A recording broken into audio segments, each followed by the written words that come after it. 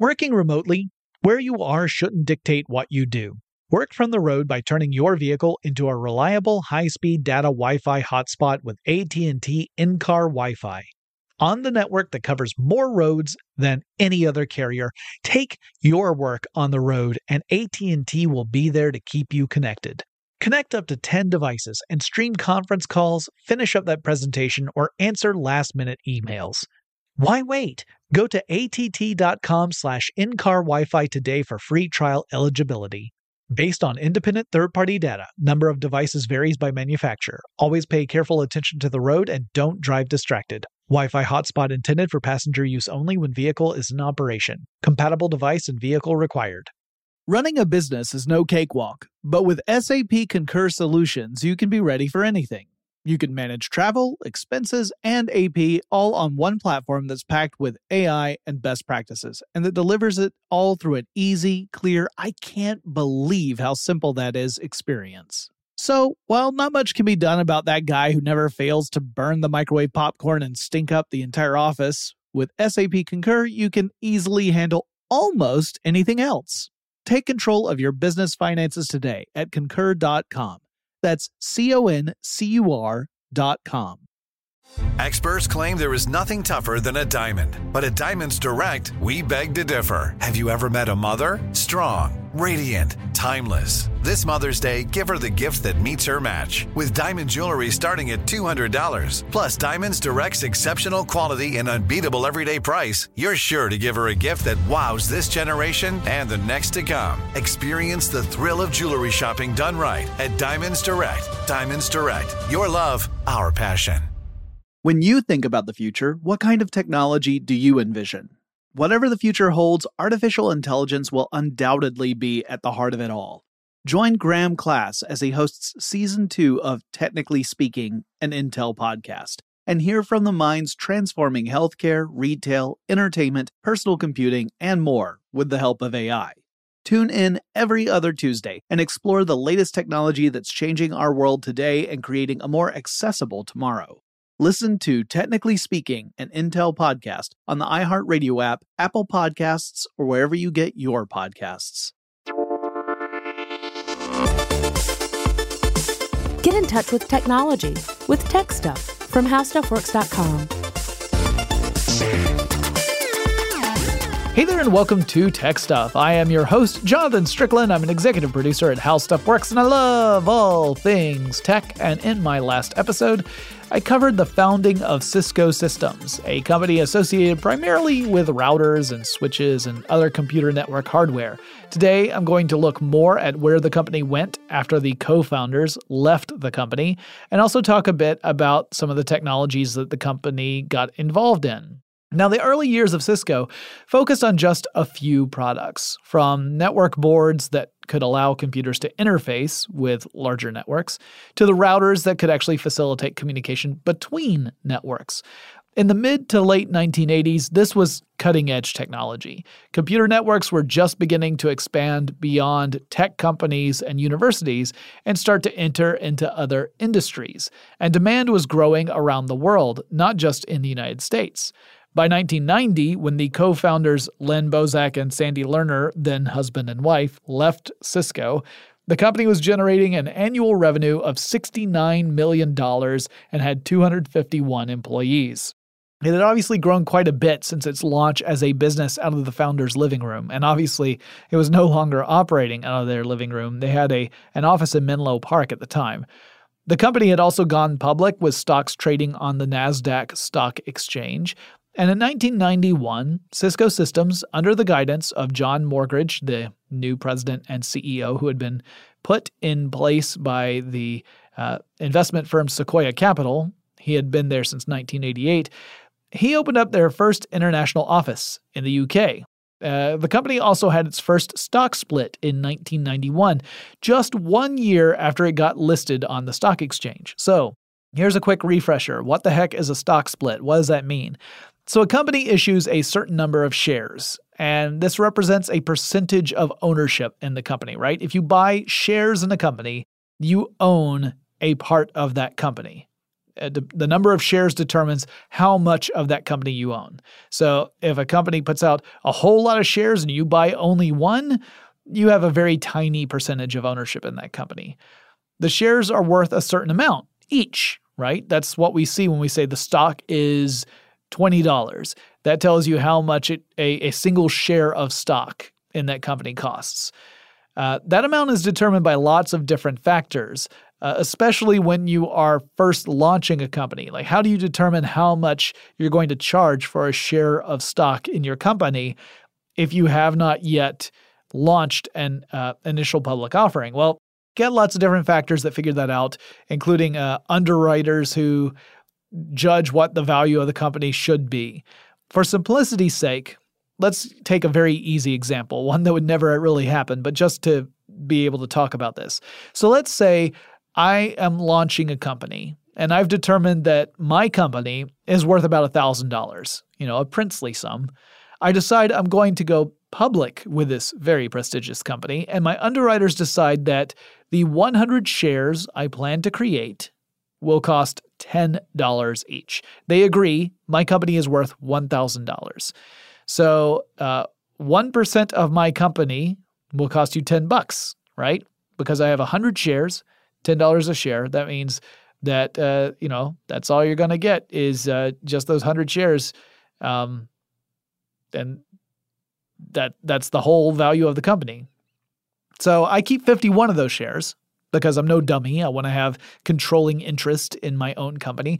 And the other 49 shares hit the market at $10 each. Then the market decides whether or not those shares are actually worth the $10, and people either buy them or they don't. Now let's flash forward a year. Let's say that the stock price has gone way up. Now it's $100 per share. It started out at $10 per share on the IPO. A year later, they are valued at $100 per share. There's still 100 shares out there. But that means my $1,000 company is now worth $10,000, right? I take that same number of shares that exist, that's 100, times the price, $100. This gives me the market capitalization of the company.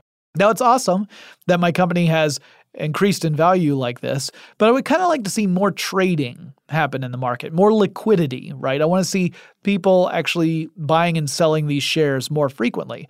And at $100 per share, small investors might feel pushed out. They feel like that's too expensive to buy any shares really worthwhile. So my board decides that we're going to do a stock split. We're going to do a 2-for-1 stock split. That means for every outstanding share of stock, I will create another share and issue it to the people who are holding those shares. So if you are currently holding 2 shares in my company, you would now hold 4 shares in my company. However, I can't just magically double the value of my company, right? I can't sit there and say, well, I had 100 shares at $100. Now I've got 200 shares at $100. That doesn't work that way. So all shareholders would see the number of shares double, but the value per share would be cut in half. So instead of having 2 shares worth $100 each, you would now have 4 shares worth $50 each. But the lower cost per share might mean greater liquidity and trading. That might encourage smaller investors to get involved, and that can sometimes help a company grow even more. Companies like Cisco have had numerous stock splits, and I'll talk more about the result of that at the end of this episode. I just wanted to mention that it was impressive that a company would hold a split only a year after getting listed on the stock exchange. When Cisco Systems first went public, it had the market capitalization of $224 million. So, in other words, you took all the shares of Cisco that existed, you multiplied it by the price per share, you get up $224 million. That's how much the market cap is for Cisco when it launches. In 1991, just a year later, that market cap was already $1 billion. In 1992, Cisco was awarded its first patent, which was originally filed back in 1988, because patent applications can take a while. The patent office takes a while to review a patent and then issue a patent. It was U.S. patent number 5,088,032. That patent was for a technology called the Interior Gateway Routing Protocol, or IGRP. That was a set of rules that routers would follow for efficient communications within a computer network. Peeking ahead for a moment, in the summer of 2013, Cisco would celebrate getting its 10,000th U.S. patent. But to be clear, Cisco also grew quite a bit through acquisitions. Primarily, Cisco grew by acquiring other companies. So I imagine many of those patents were part of acquisitions and not just patents that were filed by Cisco R&D. Cisco also opened offices in Canada and Japan in 1992 and hit revenues of $381 million and grew to 875 employees. Now, from this point forward, I'm only going to mention revenues and employee counts when it's particularly notable, since a lot of Cisco's history is all about it got bigger that year, and that gets really old really fast, so I'm not going to do that for every single year. In 1993, Cisco Systems made its first acquisition. It was a company called Crescendo Communications, and Crescendo was working on network switching technologies, particularly for local area networks. The acquisition cost nearly $95 million. And again, if I were to list every single company Cisco Systems purchased from that time up to present day, it would probably take about 20 minutes to do. Most of them were companies that focused on technologies relating to networks, so within Cisco's wheelhouse. They were largely companies that made routers or switches or modems or firewalls.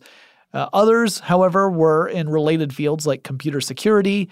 There was even a couple of companies that were related to internet television, back when everyone was convinced that was right around the corner, when in reality it would take, a decade or two after that acquisition for any sort of internet TV to kind of take off. And even then it was in a totally different implementation than what people had imagined back in the 90s.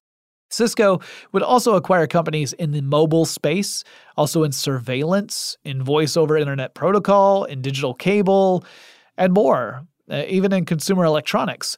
More recently, the company has invested heavily in cloud computing infrastructure. So in all, Cisco has spent around $70 billion in acquisitions, and most of the products Cisco offers comes out of those acquisitions. So you could say a lot of Cisco's growth came from buying out other companies and adding to their own offerings that way.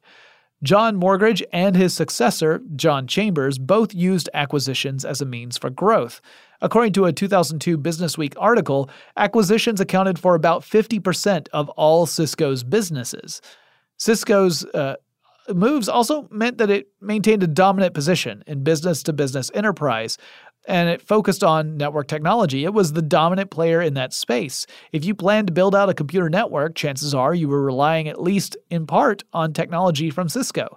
This included internet service providers. So we started seeing more and more internet service getting rolled out to the United States population. Those network infrastructure pieces had to come from somewhere. Cisco provided a lot of the routers and switches that would be used by internet service providers in their various networks. So it was a lucrative source of revenue for the company. Now, to be clear, the acquisitions were likely necessary to some extent. Cisco had built much of its business early on multi-protocol routers. If you listen to my last episode, you know what I mean by that. Those are the routers that can communicate between different networks that are operating on incompatible communications protocols. But by the 90s, a lot of that was changing. Most networks were starting to rely upon Internet Protocol as the standard in communications. So you weren't seeing as much proprietary approaches. Everyone was kind of leaning towards Internet Protocol because that was clearly going to become a dominant means of communication through computer systems. And that made multi-protocol routers less important, because really only legacy systems were dependent upon them. Newer systems were adopting Internet Protocol, so you didn't need something that was multi-protocol. It's like you don't need a translator if everybody in the room speaks the same common language. So without diversifying, Cisco could have been in danger of becoming obsolete. So these acquisitions were actually not a bad thing, but there is this sort of view among certain people that a company growing by acquiring other companies is kind of sort of cheating. It's like the pay-to-win philosophy in games, according to some people. Sometimes I feel that way. I'm not going to lie. Sometimes I look at a company that makes most of its growth through acquisitions and I think, really? But it's a smart business move. It makes sense. And for Cisco, it paid off in huge dividends for at least the near term. Now back to the history of the company. While it gobbled up other companies, Cisco also opened up more operations around the world, like Hong Kong, Mexico, and Belgium, and it would continue to open up offices all across the world. By 1994, the company hit revenues of more than $1 billion for the first time in its history, and they also moved offices from Menlo Park to San Jose, California. And a year later, the company posted a revenue of $2.23 billion. So they go from $1 billion to $2.23 billion. They double their revenue in a year, and it was like the company had a license to print money. But remember, this is also a time when people in general were first becoming aware of the internet as a thing. Early 90s, that's when your average person starts to hear about internet.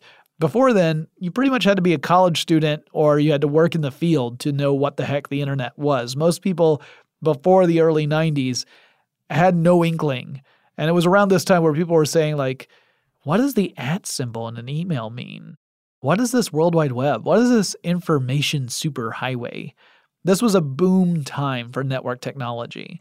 1995 was also when John Chambers would become the new CEO of Cisco, and John Morgridge would transition to the role of chairman of the board. I'll talk more about Chambers in just a moment, but first, let's take a quick break to thank our sponsor. Working remotely, where you are shouldn't dictate what you do. Work from the road by turning your vehicle into a reliable high-speed data Wi-Fi hotspot with AT&T in-car Wi-Fi.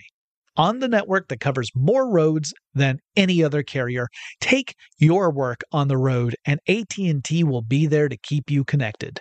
Connect up to 10 devices and stream conference calls, finish up that presentation, or answer last-minute emails. Why wait? Go to att.com/in-car Wi-Fi today for free trial eligibility. Based on independent third-party data, number of devices varies by manufacturer. Always pay careful attention to the road and don't drive distracted. Wi-Fi hotspot intended for passenger use only when vehicle is in operation. Compatible device and vehicle required. Running a business is no cakewalk. There is a ton to keep track of. Employees to keep happy, spending to control, travel to plan, and on top of it all, nobody knows exactly what the future holds. Your finance team always has to be ready to change. But with SAP Concur Solutions, you can be ready for anything. You can manage travel, expenses, and AP all on one platform that's packed with AI and best practices, and that delivers it all through an easy, clear, I can't believe how simple that is experience. And you can finally say goodbye to the costly mistakes and risks that come from manual work and spreadsheets. So, while not much can be done about that guy who never fails to burn the microwave popcorn and stink up the entire office, with SAP Concur, you can easily handle almost anything else. Take control of your business finances today at concur.com. That's CONCUR.com. I'm Katya Adler, host of The Global Story. Over the last 25 years, I've covered conflicts in the Middle East, political and economic crises in Europe, drug cartels in Mexico. Now I'm covering the stories behind the news all over the world in conversation with those who break it. Join me Monday to Friday to find out what's happening, why, and what it all means. Follow The Global Story from the BBC wherever you listen to podcasts. Today I'm going to give you some straightforward advice on how to deal with naughty kids. How about instead of timeouts, time-ins? Time for you to start paying some bills. I'm JB Smoove, and that was a full episode of my new podcast, Straightforward, inspired by guaranteed straightforward pricing from AT&T Fiber. Get what you want without the complicated. AT&T Fiber, live like a gigillionaire. Available wherever you get your podcast. Limited availability in select areas. Visit AT&T.com/hypergig for details.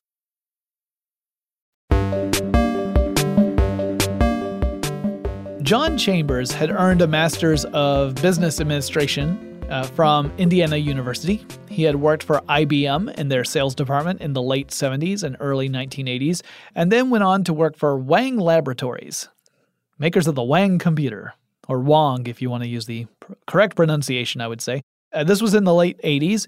This was a computer company that at one time was extremely successful. A lot of people haven't really heard about Wang or Wang computers these days because they were, again, sort of a business-to-business company. But By the time Chambers left the company in 1990, Wang was already on a downward spiral, and it would eventually declare bankruptcy. It would emerge from bankruptcy. It would then get acquired, and ultimately it would end up dissolving after a couple more acquisitions. Maybe someday I'll do a full episode to talk about the history of that company. Anyway, by that time, John Chambers was already part of Cisco. He had joined that team officially in 1991, and he would serve as the Cisco CEO for 2 decades. He would stay on as CEO until July 27th, 2015. And a lot happened in those 2 decades. So, Chambers serves as the new CEO of Cisco, and it's business as usual, meaning the company is continuing to grow and acquire other companies. This was a time when people began to get incredibly excited about the potential of the internet, the mid to late 90s. Startups were beginning to bloom in the mid-90s, but that would really build to a fever pitch by the end of the 90s. It got crazy. The information superhighway was being hailed as the next frontier. It was where people were going to make their fortune. It was a land grab of massive scale. It was where we were all going to live, and we were going to have experiences in virtual environments that would let us work and shop and play and experience life in a way we just could not imagine before the internet. Or at least that's how it was all sold to us. No one was really sure how it was actually going to shake out, but they were all sure that it would lead to this amazing virtual future. And Cisco, a company that continued to supply the technology that made internet communication possible, was profiting from this excitement in a very real way. More companies were building out networks. That meant they needed the equipment that Cisco produced in order to do that. They were going to Cisco primarily because it was the biggest name out there. It was the dominant manufacturer of various network components like routers and switches. So if you needed to build out your network, chances are you were going with Cisco hardware. They needed to establish safe networks that had an air gap between the network and the internet. So they would go with the biggest name in the industry. They needed the hardware that Cisco was known for, and the company was doing business like gangbusters. In 1997, Fortune magazine would list Cisco among the Fortune 500 companies, listed at number 332. But in just a couple of years, Cisco would become the most valuable company in the world. Tech company, that is. For a short while, anyway. In 1998, Cisco first started offering cable modems for end users. This is one of the few products the company made for home consumers as opposed to enterprises. So they entered the consumer market in a limited way and experimented with this for a little more than a decade. And Cisco would later purchase companies like Linksys in 2003 to increase this offering. Linksys makes routers, home routers, that kind of thing, and had existed before Cisco came along. Then Cisco lumps Linksys under its wing. However, Cisco would not hold on to all these consumer-facing companies. Like Linksys, which Cisco sold to Belkin in 2013, 1 decade later. In fact, at that time, Cisco pretty much divested itself of all home market products in general. Interesting side note, by the way, Linksys, like Cisco, was founded by a married couple. This would be Janie and Victor Tsao, who founded Linksys, which originally had the name DEW International. And yes, the original site for that company was, in fact, a garage in California, because the archetype exists for a reason. 1999 marked Cisco's 15th anniversary. It had hit revenues of $12 billion. It had grown so much through expansions and acquisitions that it now had more than 20,000 employees. And in March 2000, Cisco hit its peak that it has never met since then. Spoiler alert. Cisco's market cap, which when it launched was $224 million, I'll remind you, hit $555.4 billion in March 2000. That meant Cisco had officially displaced Microsoft as the most valuable company in the world. This value was fueled again by the fervor around the internet. Internet service providers were furiously building out their infrastructure and relying heavily on Cisco technologies to do so. The company was in great shape. And then the bubble burst. Now, I've covered the dot-com bubble in other episodes, so I'm just going to kind of give a quick summary of what happened here. In the late 90s and into 2000, even into 2001 to some extent, there was an almost unreal amount of investment pouring into internet ventures. Now, some of those ventures would prove to be good ideas that could stand the test of time, like Amazon, that was able to survive the dot-com bubble burst. Others were decent ideas, but the people behind them were unable to execute those ideas the way they had envisioned. So they weren't able to make any money off of this cool idea. And it might be that once the bubble did burst, a few years later, someone else came along with a similar idea and they were able to make it work. But at the time, it just didn't. Some of the ideas were just plain bad. But around this time in the late 90s, the general feeling was if you did not get in on this internet craze, if you did not put your money there, you were going to miss out on an incredible investment opportunity. The venture capitalists were blasting companies with huge investments. I mean, it was almost like people were throwing money at these startup companies. They were finding themselves flush with cash. Some of them were finding themselves in possession of way more money than was necessary for them to actually do what it was they said they wanted to do. And lots of startup entrepreneurs went more than a little bonkers with all that dough. They started tricking out their offices with lavish furniture and amenities. They'd spent huge amounts on stuff they didn't actually need that wasn't contributing to their business at all. Some of them didn't have a business plan to speak of. They had a cool idea, something that sounded neat, but they didn't have a strategy of how they were going to even generate revenue, let alone make a profit. And once the initial excitement started to die down, people began to ask hard questions like, how the heck is this company going to pay back the investment I put into it? The market peaked in March of 2000, fueled by rampant speculation, and then the bubble burst. Now, why the bubble burst is complicated, as there's more than just investors waking up, right? It wasn't just people got out of bed one day and said, hang on, and then the balloon just suddenly pops. That's more simple than what really happened. A lot of startups had burned through their initial cash and had nothing really to show for it except pending disaster. And the dot-com crash saw several internet startups go under just months after they had made headlines with incredible successful IPOs. These were companies that had failed to generate a profit, or, like I said, in a few cases, they had failed to make any revenue at all. While some of them received enormous amounts of investment money, that cash was spent. And without a steady source of incoming revenue or more investment, those companies couldn't stay afloat, so the market retracted. Cisco was in a different space. It was a big, established company. It wasn't about to go out of business, but it did take an enormous hit from this dot-com bubble burst. Its stock price declined by more than 80% as a result. And the company had been on a rocket to the stratosphere before this. A lot of people were even predicting that Cisco was going to become the first trillion-dollar company. But its market cap ended up going from more than $500 billion to $151 billion in 2001, and it would dip even lower in subsequent years. So it didn't go out of business, but its value was reduced to less than half of what it had been at its peak. By the end of fiscal year 2002, Cisco's stocks were trading at around $12 per share.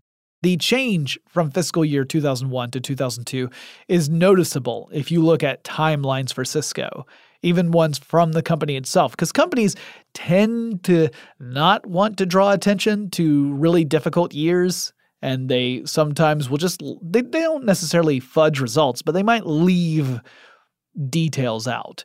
But there's an official Cisco timeline that gives you revenue and employee count every year from its founding up to 2013.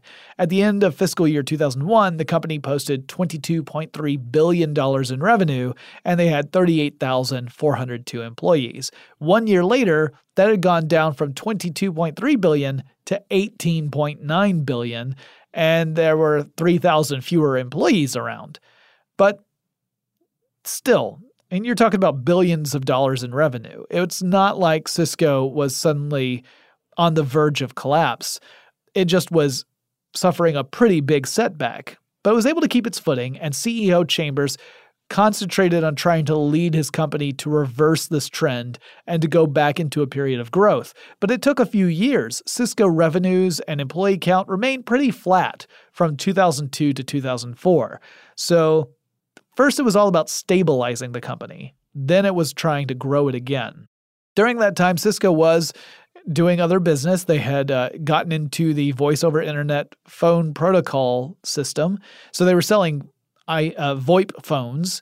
They had shipped 4 million of those by 2004. It had introduced security solutions in 2005, and it appeared to be on a slow climb back to where it was. Now, I want to talk a little bit more about what Cisco did in the aftermath of the dot-com bubble and what it's doing today, but before I get into that, let's take another quick break to thank our sponsor. Working remotely, where you are shouldn't dictate what you do. Work from the road by turning your vehicle into a reliable high-speed data Wi-Fi hotspot with AT&T in-car Wi-Fi.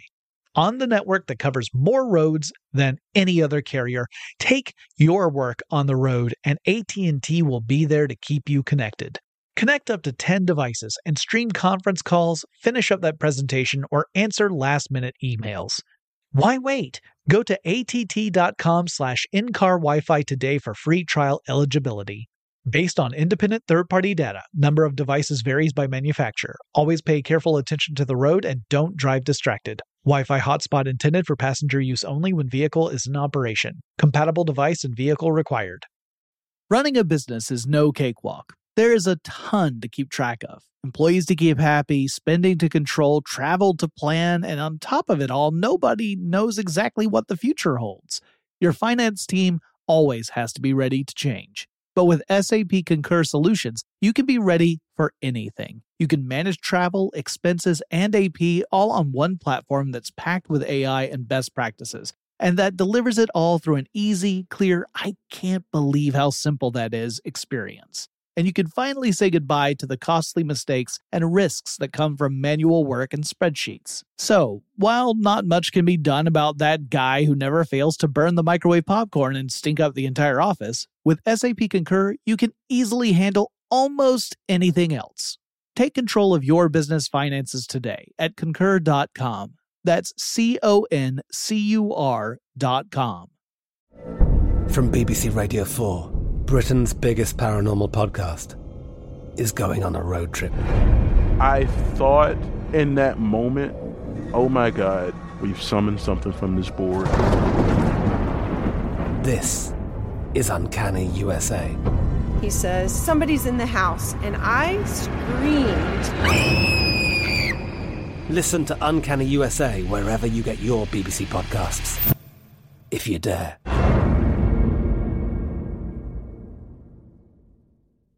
Today I'm going to give you some straightforward advice on how to deal with naughty kids. How about instead of timeouts, time-ins?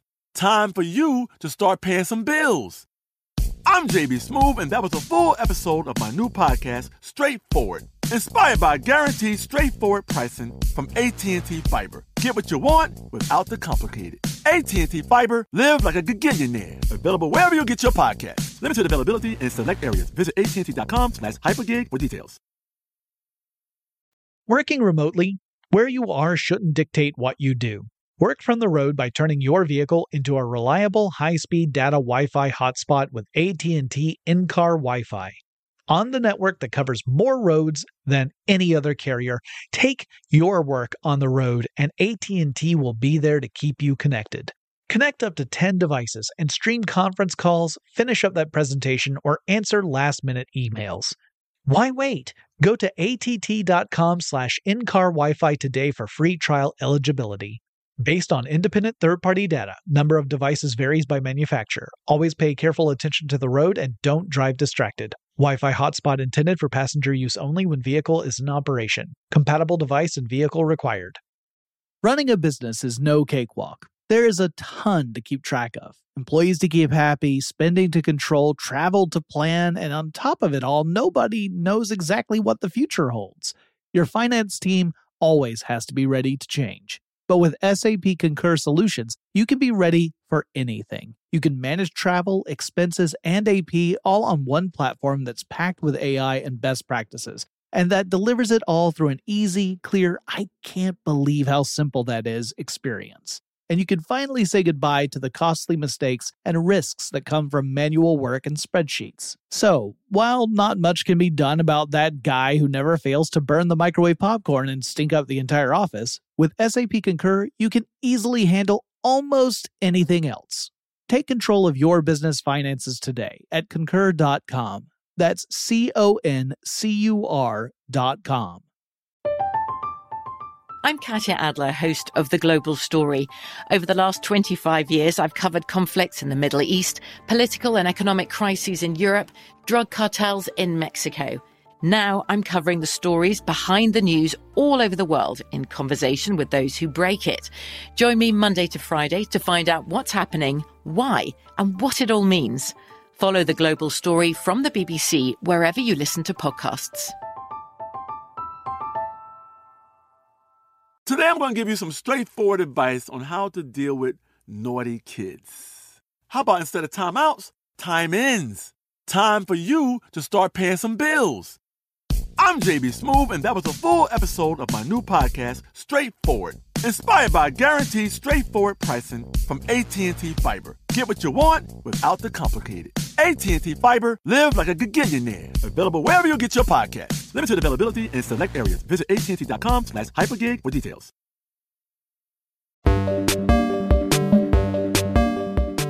2006 saw a big year of growth for Cisco. The company was really able to get out of that rut it was in. It was also getting into the business of telepresence. That's, the whole video calling business, which in 2006 was still a pretty young science and technology. It wasn't that – it was really novel. Not a lot of people had made use of it yet. These days, you can have it on your smartphone. It was still a dominant player in switches and routers at that time, and it had grown to nearly 52,000 employees. So it looked like it was well on the way to full recovery, and it continued to make strategic acquisitions. It also officially dropped systems from its name and simply became known as Cisco. They also launched a campaign called the Human Network. This was an advertising campaign to kind of position the company as one that had a place in the average household. And this was a relatively short-lived attempt for Cisco to make a bigger move into the consumer electronics market space. Ultimately, the company would change gears and again focus on enterprise customers. They would ultimately decide that it was a mistake to get into consumer electronics. Now, one very disturbing story involving Cisco around this time that first started to emerge in around 2008 or so and has continued to be brought up in discussion since then was the company's involvement in supplying technology to China. Now, according to allegations brought against Cisco by various human rights organizations, Cisco was instrumental in providing and customizing technology for China's Golden Shield system. We have also called the Golden Shield system the Great Firewall of China. The Chinese government restricts access to the internet, so a lot of sites are strictly forbidden. And the Great Firewall allows the Chinese government to essentially dictate which parts of the internet are accessible within China and which ones should not be accessible within China. It's a very authoritarian approach to internet access. Now, the allegations state that Cisco provided technology that allowed the Chinese government to identify and pursue individuals that the government had identified as being undesirable. People that the government had said are dangerous. That included practitioners of the Falun Gong religion. So, according to the allegations, these people were reportedly hunted down, captured, tortured, and in at least one instance, killed. The lawsuits accused Cisco of knowingly providing technology that would be used in those endeavors, saying there's no way the company would not have known that the tech they were designing for the Chinese government was specifically for the purpose of the government identifying, singling out, and pursuing specific individuals within China. The initial lawsuit was dismissed when a judge stated the plaintiffs had failed to provide evidence that Cisco would have known the technology would be put to such use. The plaintiffs appealed, with oral arguments happening in April 2017, but then the submission of the case was vacated pending the judgment on a different case that the Supreme Court was hearing. It was called Jesner versus Arab Bank. At issue was whether or not foreign corporations could or could not be defendants in suits brought under the Alien Tort Statute. The Supreme Court found that they could not in a 5-4 decision, and as far as I can tell, the matter is at a rest there, that U.S. courts will not hear the case. That's my understanding. It may turn out to be different. I am not a legal expert. One of the ways that Cisco tried to target consumers around this time was in the consumer video camera market. In 2009, Cisco acquired Pure Digital Technologies. That's the company that was behind the Flip video cameras. Do you remember those? They're kind of cool. I actually kind of thought they were neat. Cisco might have timed that kind of poorly because 2009 was right around the time that the handheld camcorder market was getting pushed aside by smartphones, more of which were including cameras capable of taking video. Cisco stuck with this plan until April 2011, and then it discontinued the Flip video cameras because the company Cisco that is, was looking to extricate itself from the home consumer market entirely. The space was too crowded, with too many competitors, and many of those competitors had been at the game for way longer than Cisco. In fact, even longer than Cisco had existed as a company. So things were pretty rough for Cisco there. By 2011, other companies were also starting to really seriously compete against Cisco in the network infrastructure business. That's the bread and butter of Cisco, at least up to that time. Cisco was still the dominant player, but was no longer commanding nearly all the market the way it had been. As a result, the company's earnings were lower than what they had projected previously, and so Cisco had to look for ways to cut costs. And if you've worked for a big company, you probably anticipate what happened next, because one way companies cut costs after a rough financial year is by laying off employees. John Chambers essentially said, "I done goofed up." Though really he was more professional than I make it sound. And it wasn't like it was an obvious mistake on the face of it. The problem, as Chambers admitted, was that Cisco had tried to compete in too many markets, many of which had entrenched players like the home consumer market, for example. So the company was fighting a war that had too many fronts. And so Chambers said it was time to simplify Cisco's approach, to narrow its focus, and unfortunately that also meant cut some jobs in the process because those jobs would no longer be necessary for the company's mission. Chambers wanted to cut expenses by about 6%, but 6% meant $1 billion. Some analysts estimated that could mean the company might eliminate as many as 10,000 jobs, which would be about 14% of its workforce. Others said it was probably going to be closer to 4,000. Now, according to Cisco's own timeline, it looks like the real number was somewhere in between 4,000 and 10,000. At the end of fiscal year 2011, the company had 71,825 employees. At the end of the following year, it was down to 66,639. So, assuming some folks were brought on throughout 2012, either through acquisitions or through hires, that would mean around 5,000 people were let go. It wouldn't be the last time Cisco would have to lay off a lot of people. In August 2016, the company announced it would eliminate 5,500 jobs, and the following year it announced another 1,100 positions would be on the chopping block. Now that was probably because Cisco has pivoted in recent years.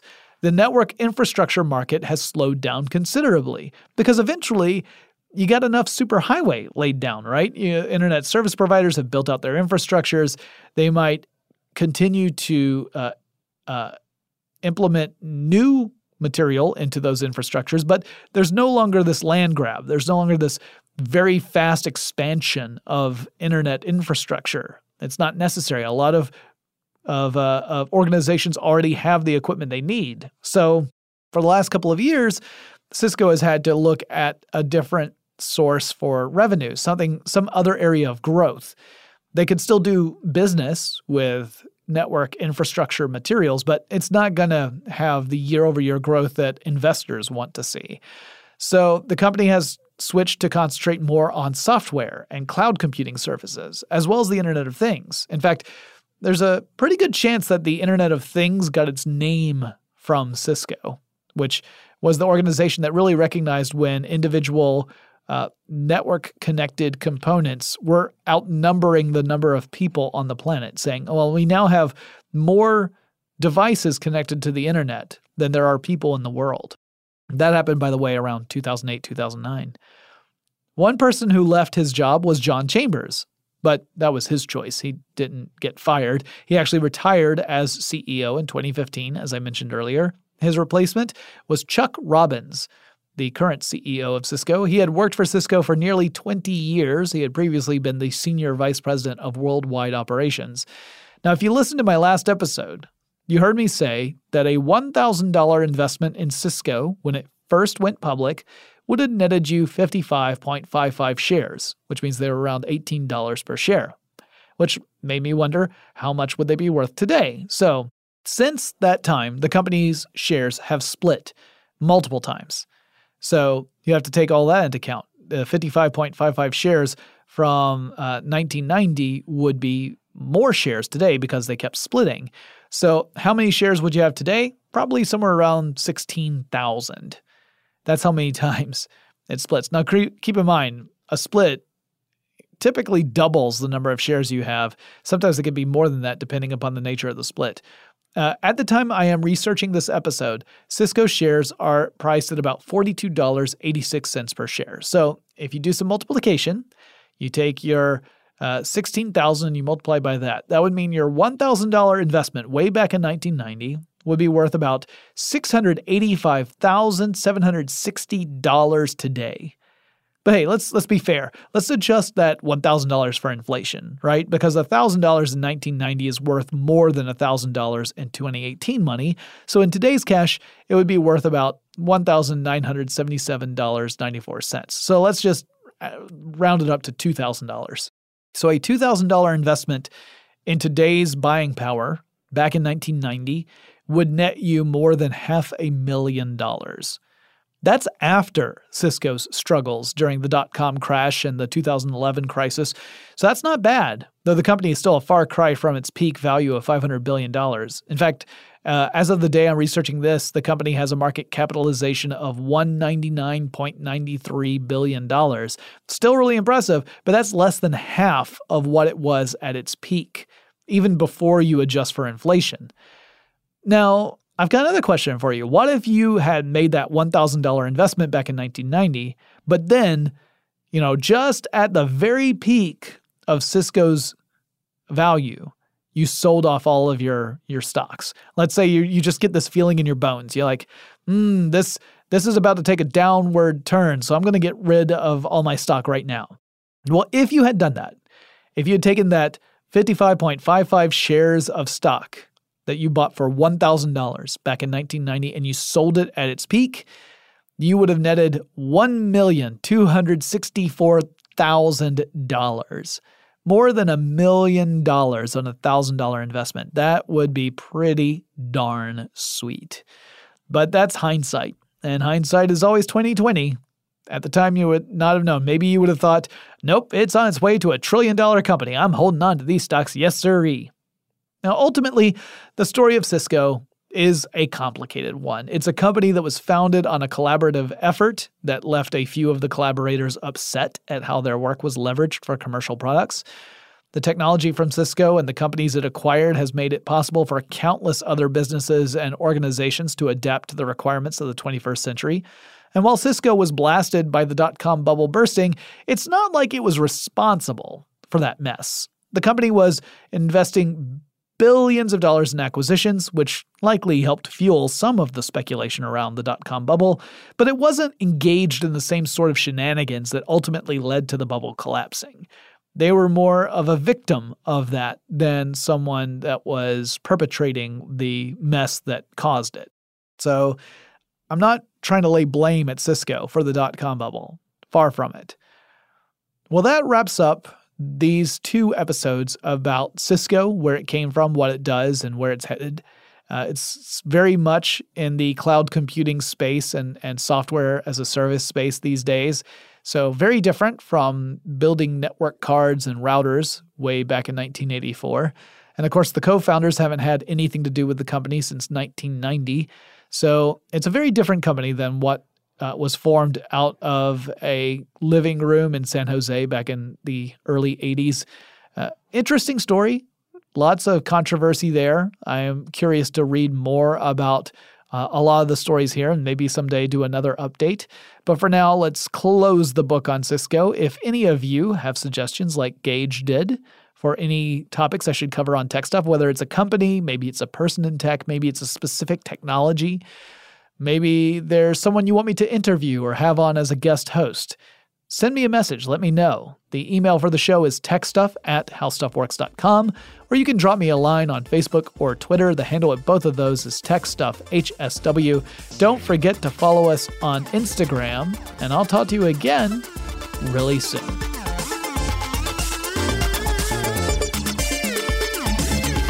For more on this and thousands of other topics, visit howstuffworks.com.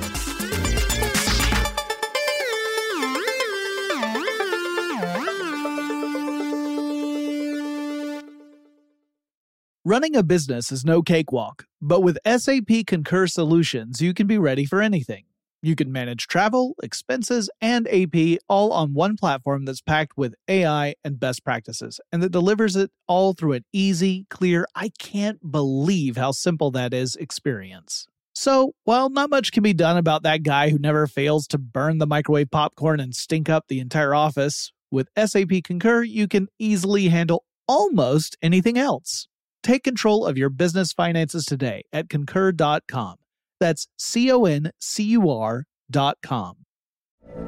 From BBC Radio 4, Britain's biggest paranormal podcast is going on a road trip. I thought in that moment, oh my God, we've summoned something from this board. This is Uncanny USA. He says, somebody's in the house, and I screamed. Listen to Uncanny USA wherever you get your BBC podcasts, if you dare.